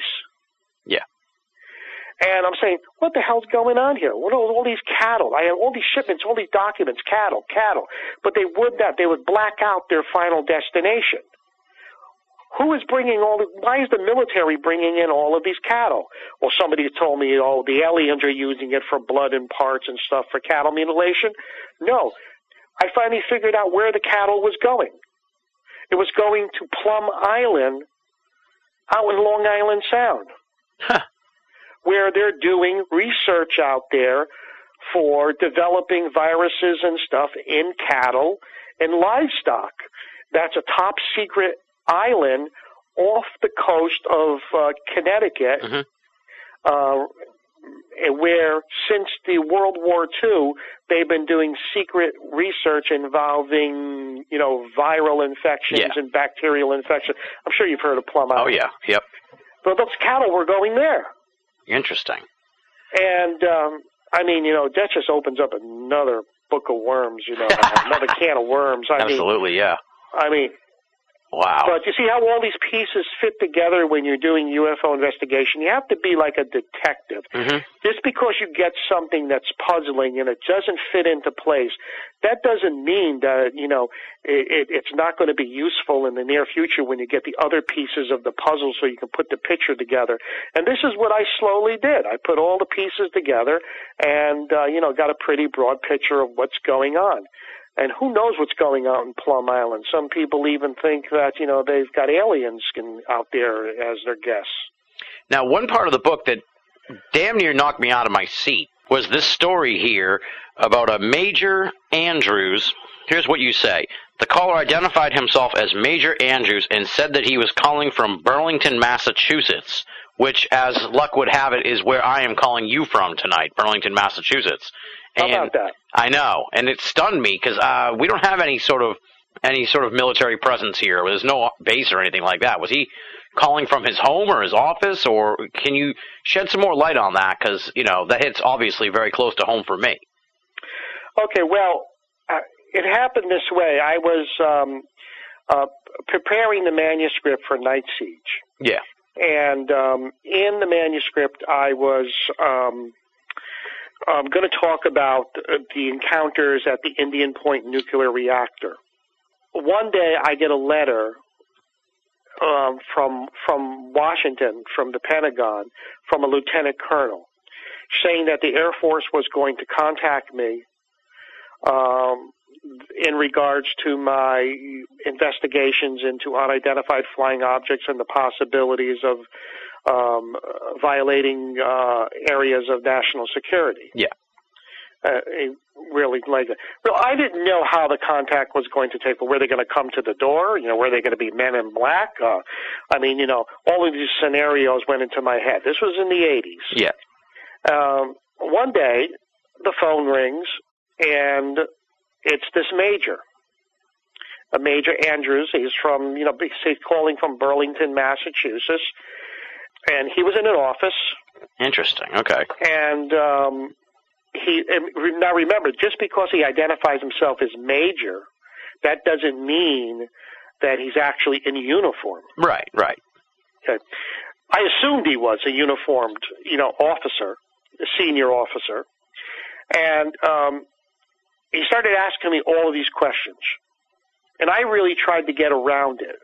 For example, I tried to joke around with him, saying, yes, I was in the military, too. This guy didn't want to hear it. He had a job to do. Mm-hmm. It sounded like he was asking questions from a form that somebody else gave to him that he was supposed to get answers for. Yeah. So he was going through each question. And we were on the phone for 45 minutes. Wow. And finally he said that the United States Air Force is very concerned about the sightings in the Hudson Valley, and they don't want to start a UFO scare, and that they wanted me to send them whatever was going to be in that manuscript, which was only like half done at the time, to them so that they can check it out. And they said they really don't want me to put any encounters that involve the Indian Point reactor in it. Mm-hmm. And I said, well, I don't know if I can do that or not. And he said, well, if you cooperate with us, we'll cooperate with you. And over the weeks to follow, this was very bizarre. I mean, the phone call was bizarre anyway. This guy was like, cold. Yeah. I mean, he was like, business, all business. There was no humor in his voice, nothing. And they sent me a package of documents, sort of like their cooperation, hoping that I'd send the manuscript in return. Yeah. Showing that they're cooperating with me. Now, most of the documents were blacked out, but there were documents in there that were from FAA, air traffic controllers, asking what to do about UFO sightings, and also from Coast Guard about unidentified lights under the water in Long Island Sound. Also, one of the strangest things that was in that packet, and it must have got to me by mistake, there was a letter in there from a woman in Tennessee who had a close encounter with a triangular object, pretty detailed.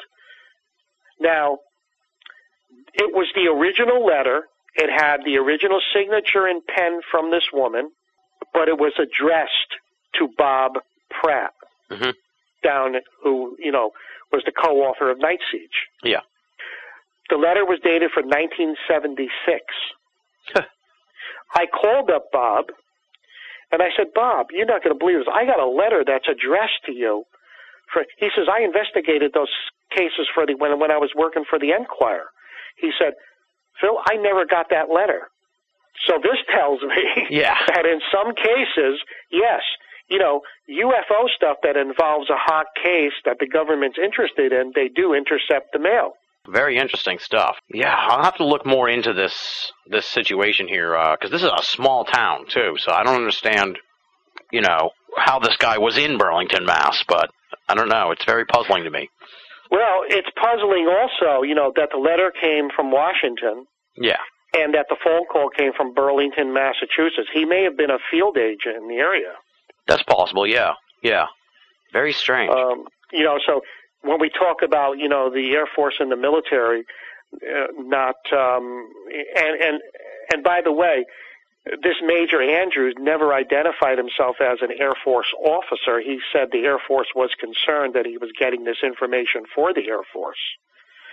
So he identified himself with the major rank, but he could have been any branch of the military. Yeah. If I remember the phone call and the information correctly, I'm thinking, so, he could have been an Air Force major, but that not necessarily means he was. He could have been a member of the NSA or the CIA also. Mm-hmm. Mm-hmm. Yeah. With the same rank. Interesting. Yeah.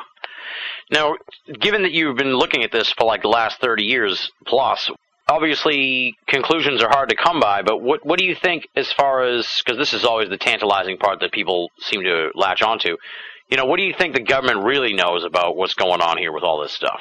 Well, I don't know if they know much. I think there's a very select group in the governments of the world that are privileged with information. Mm-hmm. If probably the majority of Congress is completely ignorant about the whole UFO situation. Yeah. There may be a few senior members who are privileged with top secret projects that are being conducted, like trying to capture a dimensional alien or stuff like that. But I'm sure there's involvement with the government, but they keep a low profile. And they probably know this organization, which I've actually touched on the fringes of it from time to time. It popped up in my investigations from time to time, and I mentioned them in some of my books. That's these people who I've encountered that have contacted me. So I think it's a very select group in the government, a secret organization within the government that really doesn't answer to really anyone, sort of like a black ops sort of thing. Yeah. And and I'm very familiar with black ops operations, and they don't answer to anybody. Yeah. And so I don't think there's a big government cover-up, but I do believe there is, secret work being done by a secret organization in the governments of the world. Right. Well, it kind of ties in to something that Rich Dolan sort of put out in his last book, the National Security State, Volume 2, sort of like a breakaway civilization, if you will. There's a group maybe that, got a lot of this information, let's just say in the 40s or something like that. I mean, they were talking like 2 generations worth of people at this point. So it's like they're definitely separated from the rest of us in humanity, if you will, in some ways, by the sheer knowledge of what's going on. Yeah, I mean, it seems that the original people who got involved with UFOs was naval intelligence. Yeah.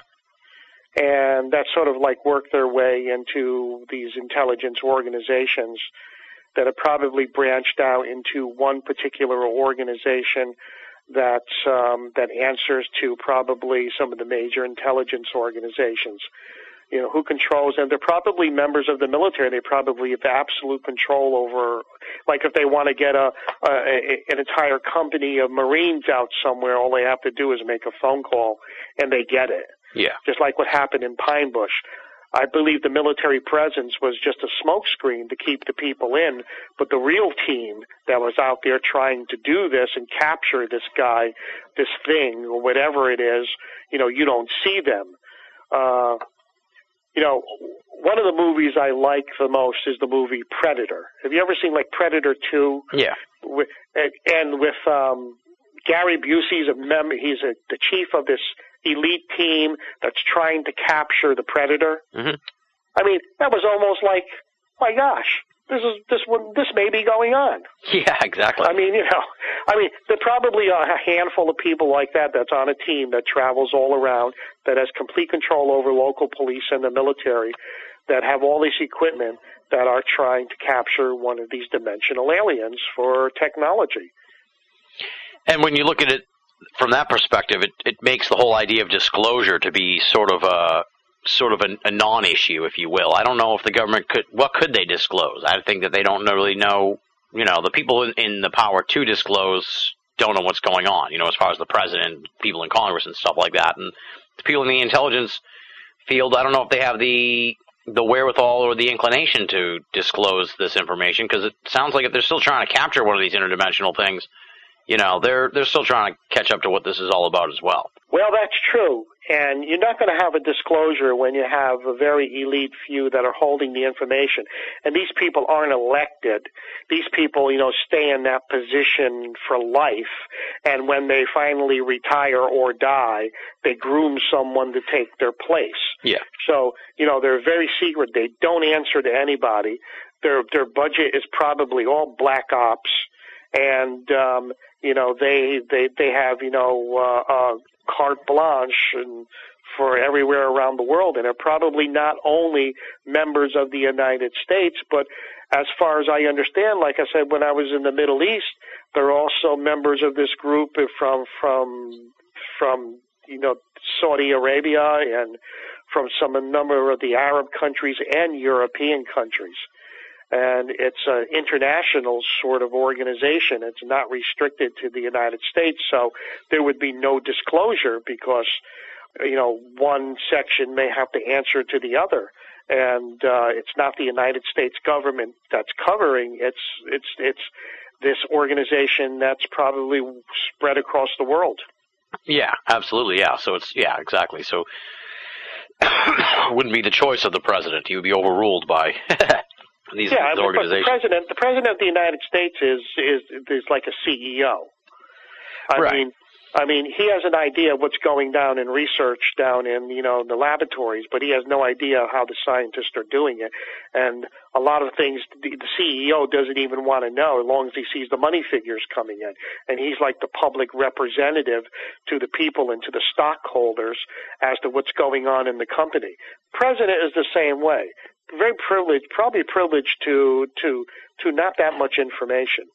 It's an elected official, and you're dealing with people who are, like I said, who are in positions for life. Mm-hmm. Mm-hmm. Absolutely, yeah. Now, obviously, there's a lot of talk about 2012 and all that stuff, and I mean, we don't necessarily need to go there, but it does seem like, as you say in the book, that these contact experiences are increasing. It seems like maybe there's for lack of a better term, there's a quickening going on towards something. I mean, what's the feeling that you get about all that? The feeling I get is that's probably true. I think we're in an age where things are going to change radically in the way we perceive the universe. For example, these other dimensions, these other things may overlap periodically. It may be a cyclic type of event. Mm-hmm.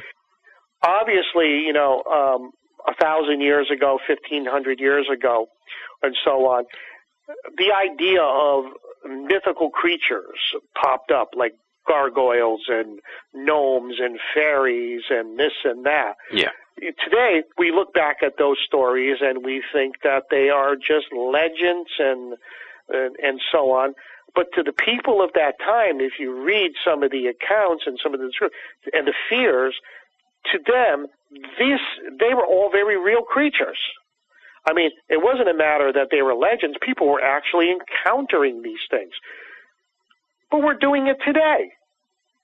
But it seems to be increasing.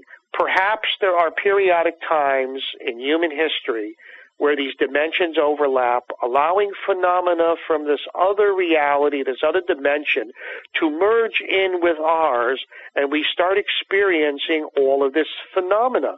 Maybe it's happening again. If this is true, in the next several years, our concept of what reality really is may start to change again, and we might start developing legends again that someday in the future may be looked at as, the crazy legends and stories of the people who lived in the 20th century and the 21st century.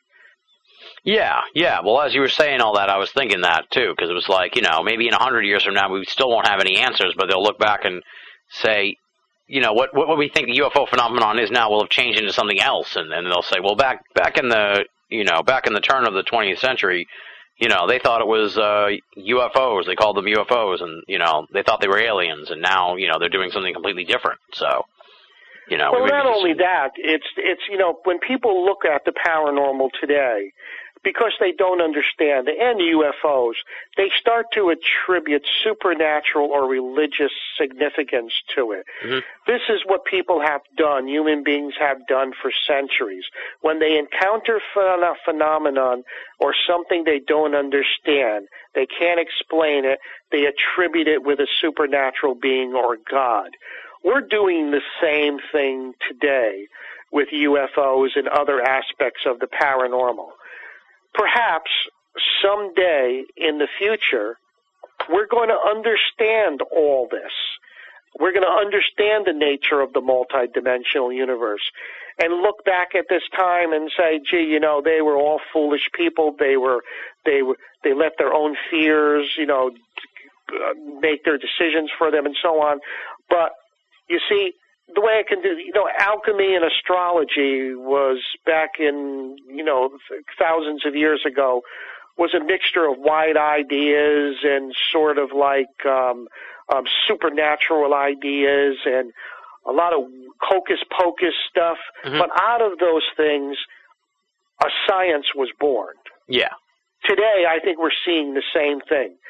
Someday in the future, we may understand the idea of the multidimensional universe, and a new science of the late 21st century or even the 22nd century may be born. And as far as 2012, you know, is concerned, and let me put it this way: if nothing happens, you know, on the winter solstice in 2012, I'm going to be awful disappointed. Because, I've been building this one up for a long time. I want to see something happen. Yeah. But there are concerns that, you know, there are things changing on this planet very quickly, and there are things changing which could have dire results for the human race. So I guess we'll just have to see. But then again, you know, if you look out through history, human beings have gone through periods of doomsday over and over and over again. But this is the first time that there are quite a few things that are scheduled for 2012 that I think are more than coincidence. One of the things that concerns me the most, and, you know, I do a lot of research up at MIT and so on. Yeah. One of the things that it's concerning the scientists up there is that the sun has been awful quiet. Mm-hmm. You know, the sun balances itself out. We're supposed to be in a sunspot maximum right now. A sunspot is a very rare event on the sun. There's practically no activity. The sun has a tendency to catch up to itself. Yeah. So hopefully, you know, we're not going to see the sun all of a sudden expel, you know, 22 years of energy all in, you know, 1 week. Yeah. I mean, this is the sort of thing. The sun has a tendency to catch up, so it's going to become very active, no doubt. I mean, this is the way the laws of physics work in the cores of stars. Also, another thing happening in 2012 twice is Venus crossing the face of the sun. Mm-hmm. I mean, you know, that's an interesting thing to be taking place in 2012 also. And the fact, you know, I don't know if you heard that the magnetic pole is shifting so fast that planes are having problems with their navigation systems. Yeah, they had to shut down an airport to adjust the runway. This is happening. This is also happening on a scale in the military also. And also the orbit of the Earth is wobbling more, and, you know, we're lining up with the giant black hole in the center of the galaxy. I mean, there are a lot of factors to consider that have never happened before in human history, which I find, you know, quite interesting and also a little disturbing. Yeah. So we shall see. Yes, we'll be riding through the storm and see what happens, I guess, right? Well, I hope it's something good. I mean, you know, I would like to see these dimensions merge into each other, and all of these guys come out of there. All of these elves and creatures of mythical lore come out and say, look, people, we're really here. Boy, would that shake our reality. Absolutely, yeah. I would be totally on board with that. So I'd be a big fan of that. Now, the last thing I wanted to mention here, I wanted to ask you about before I let you go, is on the back of the book, it says you've appeared on Oprah. Well, that was before she was, you know, a big star. Oh, okay. It was back in 1983. Okay, so it was just first starting out almost, or back in, getting started. Let's see, Bud was on also. Bud Hopkins, and they did one little segment of the Hudson Valley UFOs, and they showed the videotape of the Hudson Valley UFO. And, that was probably my big contribution in my experience with Oprah. The only time I really talked to her is when I was sitting down talking to her for about 5 minutes, but that's about it. Oh, okay. She was a nice person, but, this is before she became a superstar. Yeah, before she became when her show was out of Chicago, and it wasn't really, it was just starting to become nationwide. Yeah. All right. Well, I figured I'd ask in case, She's not interested in UFOs. It seems that way, yeah. It seems like she's But there are a lot of celebrities who are interested in UFOs that have talked to me regarding their UFO encounters. Well, one of them is Geraldo. I mean, oh, wow. he had a UFO encounter. I was on his show some years ago, and he told me privately of his encounter that he had. Oh, wow. Sighting. Interesting. So, they're out a lot there. of things going on out there. Oh, yeah. I mean, but, what's going to happen now is that there's so much dissension and so much problems in the UFO field right now. A lot of these people involved with UFO research, they say, well, the government's doing this to stop us and everything like that. I don't think so. UFO people involved with UFO investigation form these groups and these clans, and they give each other so much trouble. The government doesn't have to step in. They just screw it all up themselves. Yeah, ufology is his own worst enemy. That's definitely the case. But between the turf wars and everything else. That I'm a government plant. Yeah, you mentioned that in the book. Yeah. Well, that's like the classic. That's the classic smear of any argument in ufology is, who's going to draw first on the government agent claim. And, of course, this is, one of the reasons why I don't appear in very many UFO conferences, because the whole thing is it's just filled with a lot of paranoia, and there's a lot of arguing, and people aren't working together. And I think more or less, egos are on the line, and some people, I even think there's a point of jealousy also. Some people, if someone gets involved with a really good case, it seems that some other people get jealous and they try to put the case down and try to support the person to try to get the evidence out there and to help with the case. So, and also I think that there are also, in the paranormal in particular, there are just too many people out there who want their own reality show. Yeah. And some of these reality shows are ridiculous. For example, a number of them have contacted me asking me to come on the show or do segments with them. I turned them down because, the show, I told them on the line, the shows are actually absolutely ridiculous, and I won't have any part in it. Yeah. Well, it seems like, especially with a lot of these shows, too, they want you to, they'll fly you in, but they're not going to pay you or anything like that. And then if you say no, then they're like, well, who can we get for free? I've heard stories from people who actually said exactly that. Like that. I mean, they want everything, and they don't want to contribute anything to the research being done, and they don't understand why some people will not. Oh, it's a big thrill to be on TV. I mean, give me a break.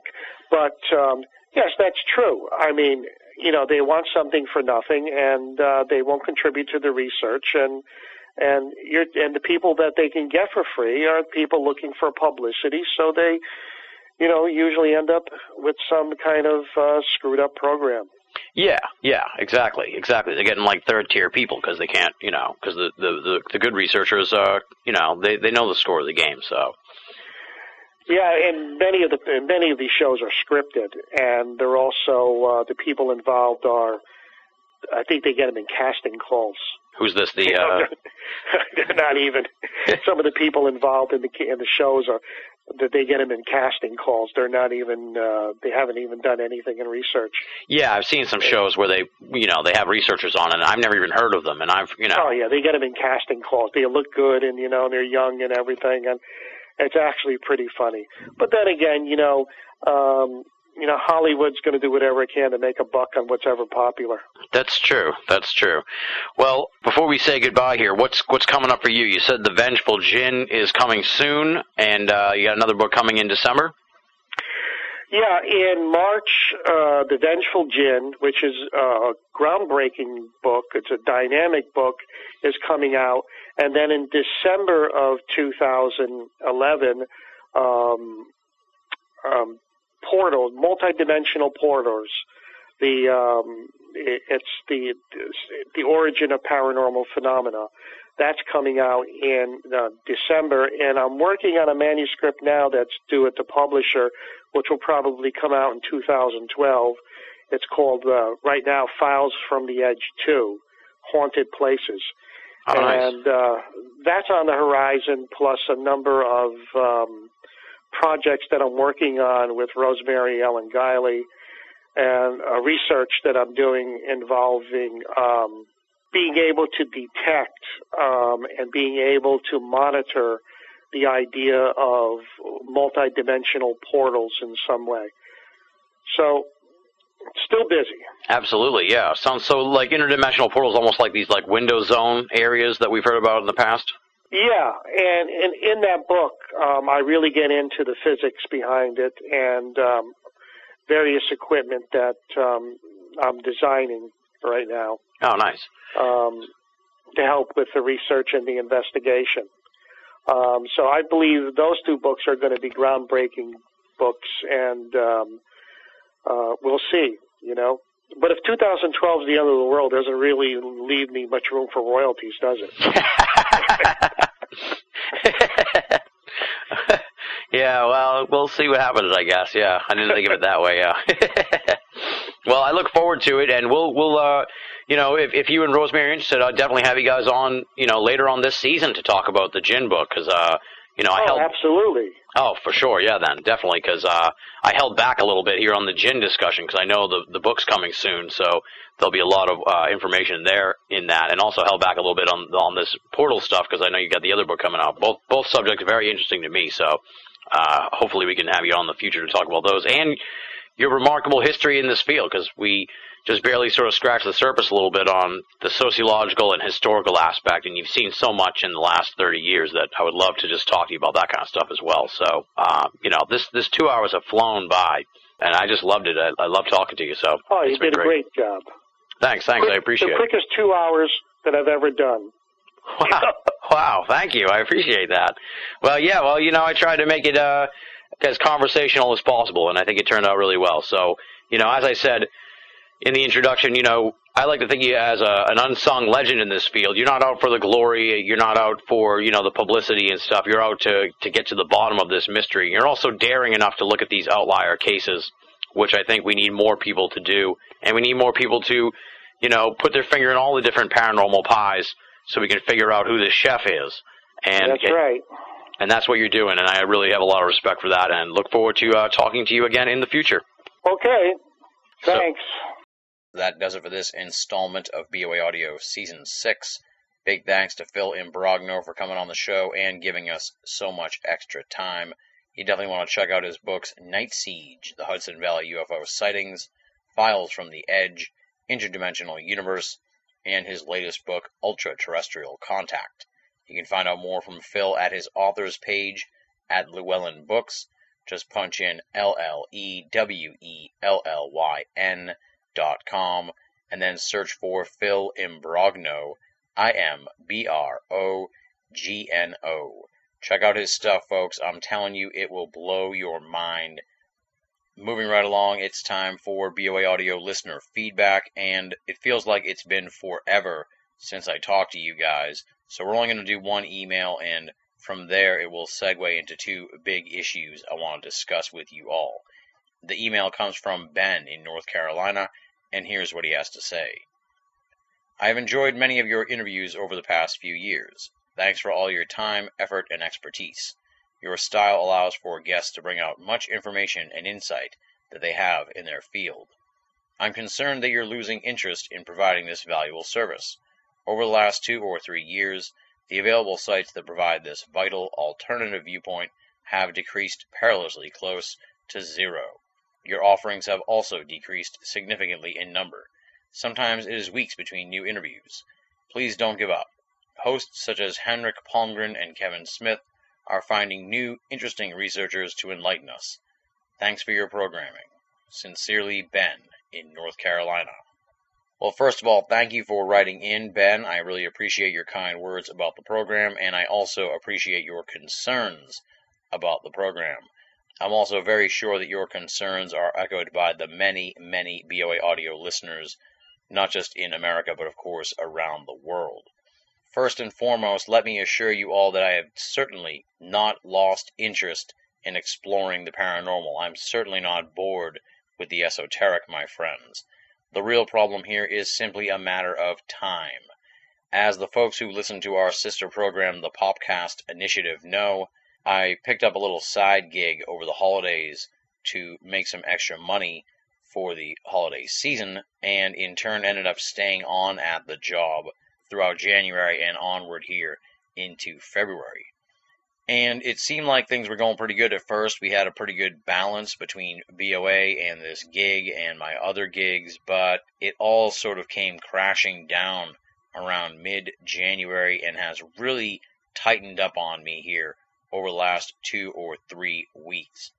I cannot tell you how frustrating and disappointing it is for me to be so late on getting these episodes out to you guys.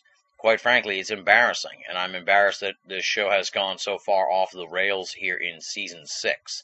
I kind of knew going into the year here that this was going to be a sort of bridge year for me, where we try to get things up and running on a number of big projects for the future, while also maintaining BOA's standard of excellence. But to be honest with you folks, I have let the ball drop in a big way, and I am well aware of this. It has been eating at me over the last couple of weeks, and it has been stressing me out beyond belief. So I have begun to sort of take steps to fix the situation. I don't want to get too deep into it, but the gist of it is that I'm looking for a new side gig that will be much more flexible schedule-wise and will allow me to really bring the focus back to BOA. This is an absolute must, my friends, because I'm not going anywhere, BOA is not going anywhere, and it's time to get back on track here with Banal of America. That said, I've learned over the years that when I make a promise to you guys that by the time it comes to fruition, it's quite mutated, especially when it comes to timeline stuff. So bear with me. That's all I'm asking you guys. Bear with us for another few weeks as we try to get this thing straightened out and as we try to get BOA back on track. I am certainly not losing interest in the world of the paranormal, and I am definitely not running into a lack of interesting researchers to talk with. In fact, right now I've got a slew of interviews in the can already taped with some fantastic researchers who are waiting for their episodes to be posted at Banal of America. So the programming continues, the show continues, do not worry. We're going through a little bit of a rough patch, but nobody knows that better than yours truly, the captain of the ship, and I am steering us towards some calmer waters. That is sort of, I guess you could say, the state of the program right now. We are aiming to get the next episode out to you in a week. Worst case scenario, it comes out to you in the next 10 days, and hopefully, moving forward, we can get this thing back on the right track. I sincerely apologize to all the people out there who may have had their faith questioned a little bit about this program. It's been 6 long years, my friends. BOA has established itself as one of the premier paranormal radio programs on the planet, and part of that is because we want to bring you the very best week in and week out. I could put together some real crap shows and bring in some real lousy guests for you just to say that we did an episode, but I don't want to do that. Each episode here in Season 6 is going to be the very best that I can do. But with that said, I also realize that you guys don't want to wait 2 weeks, almost 3 weeks, for a new episode. That is absolutely unacceptable for me, and it's absolutely unacceptable to you guys out there who have supported this program for so very long. So, once again, I want to apologize for the delay between episodes, and I want to assure you that BOA is not going anywhere. Now that I've bolstered your spirits, allow me to deflate the balloon a little bit here with some depressing but inevitable news. Without getting into the nitty-gritty legal details of it all, the gist of it is we can't use popular music anymore at the beginning of the program. And we are actively looking right now for a new theme song for the show. So, in a way, the bad leads to the good. If you're a musician out there listening and you want to contribute something, we'd love to be able to use your material as a BOA audio theme song. I'm also kind of leaning towards just a pure theme song for the program that we can use week in and week out at the beginning of the show. I had a feeling this was eventually going to bite us in the ass. I thought the program was sort of under the radar enough that it would not become an issue, and since the show is free, I really didn't see the harm in what we were doing, but there are a lot of legal issues involved in that sort of thing, and they just don't like people using popular music without compensation for the artists. And I totally understand that, and I can respect that, and as such, we'll be removing all popular music from the BOA Audio archive. Personally, I'm really disappointed by this turn of events, but at the same time, on the bright side, for the folks who are really getting frustrated with the delays between episodes, you'll be happy to know that eliminating the introductory musical mix for each episode will probably cut down a good 2 to 3 hours of production time for the show, and given the way things have been so tight for us here in Season 6, that is probably for the best. Apologies to Phil and Brogno, who kind of got caught up in the storm here and didn't even get any music as an intro for the program this week, but we sort of found out the news about this popular music issue right around production time on the episode and had to scramble to figure out what we were going to do for this particular show. Nonetheless, summing it all up, BOA Audio still going strong. We're cognizant of the issues facing the program right now and are working diligently behind the scenes to make things run smoother, and we're in the market for a new BOA Audio theme song, particularly something that we could use week in and week out. That does it for the listener feedback portion of the show. I really wanted just to talk to all you guys out there here this week because I know it's been a while since you heard from me. I've gotten a lot of concerned emails from folks who are not just concerned about the program, but about me in general. I'm doing fine, folks, just very tired, very worn out, and just worked to the bone over the last few weeks, and am frustrated with the way things are going here at BOA HQ. But from that frustration, I'm confident that we will emerge stronger and better and sleeker than ever. If you want to get in touch with me, there are a number of ways to do it. You can write to boaaudio@hotmail.com or go to binnallofamerica.com, BINNALL of America.com, and click the contact button. And the final method, of course, is to join up at the official BOA forum, theusofe.com, theusofe.com. Awesome group of folks there talking about the paranormal and the world of pop culture as well. Join up and join in on the discussions at theusofe.com. Beyond that, I'm also on Facebook and Twitter, so befriend me or poke me or follow me. It's all good, and I'd love to be in touch with you via those social networks. Provided that things go a little smoother next week, and how could they not at this point, we will bring back BOA Audio listener feedback with a whole bunch of new emails from the outrageous and awesome BOA Audio listeners. Up next, it is the thanks portion of the program. Allow me to tip my cap and give thanks to the amazing and esteemed BOA staff. Leslie, Chiron, Regan Lee, Joe V, Tina Senna, Rochelle Hawks, Marla Pena, our contributing cartoonist Andy Carolin, and our webmaster Jeremy Boston. I also want to welcome our newest columnist who will be debuting this coming week, Bruce Priddy, with the Paranormal Apostate. So stay tuned to BOA for that.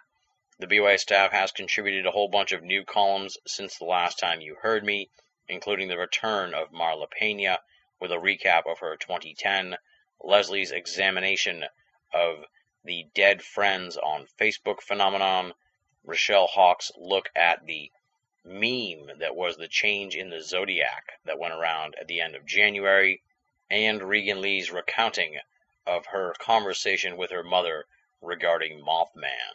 And I've got a whole bunch of other stuff from the BOA staff in my to-do column, so we're going to get a whole bunch of new stuff posted from them over the next few days and weeks as well. And, of course, once again, stay tuned to BOA for the debut of The Paranormal Apostate by Bruce Priddy, as well as a couple of other new columns due to appear at BOA in the next few weeks. We say it at the end of every episode, but it bears repeating once again, my friends. If you're only listening to BOA audio and you're not reading the columns at Binnall of America, then you're only getting half the story. BOA, make it a part of your everyday search for esoteric news and opinion. Given the ridiculous delay between episodes here of BOA audio, I would really not feel comfortable asking for folks to make a donation to BOA, so I will hit you up for donations next episode, provided that I feel a little less guilty about how long it takes us to produce the program for you all.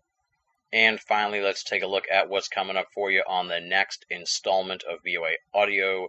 We're going to be welcoming back our old friend Dr. Bob Curran, direct from Northern Ireland, to talk about his new book, Man-Made Monsters, talking about the inspirations for the Frankenstein story. There were a lot of real-world situations that lent themselves to Mary Shelley's Frankenstein. We'll also talk about the Golem. We'll discuss alchemy. We'll hear about ancient computers and robots. We'll also cover the Voynich manuscript and Dr. Bob Curran's previous book, Dark Fairies. It's an interesting mix of myth, legend, history, and gothic horror in a lot of ways. A lot of really cool and interesting stuff there in the episode from Dr. Bob Curran. He is a master storyteller and really unleashes some remarkable information for us about not just man-made monsters, but what these man-made monsters say about the men who make them. That's next week on BOA Audio. Dr. Bob Curran talking about man-made monsters. And on that note, we close the book on another edition of BOA Audio Season 6. Big thanks once again to Phil Imbrogno for coming on the show. Big thanks to Ben in North Carolina for writing in for BOA Audio listener feedback. And, of course, super huge thanks to all you folks out there, the hardcore BOA Audio listeners, the folks who have been waiting patiently to hear from me once again. I really appreciate your support in a huge, huge way. Without you guys, we would simply be nothing at all. So allow me to humbly thank you once again for making BOA Audio a part of your esoteric audio playlist. Until next time, this is Tim Binnall, thanking you for listening and signing off.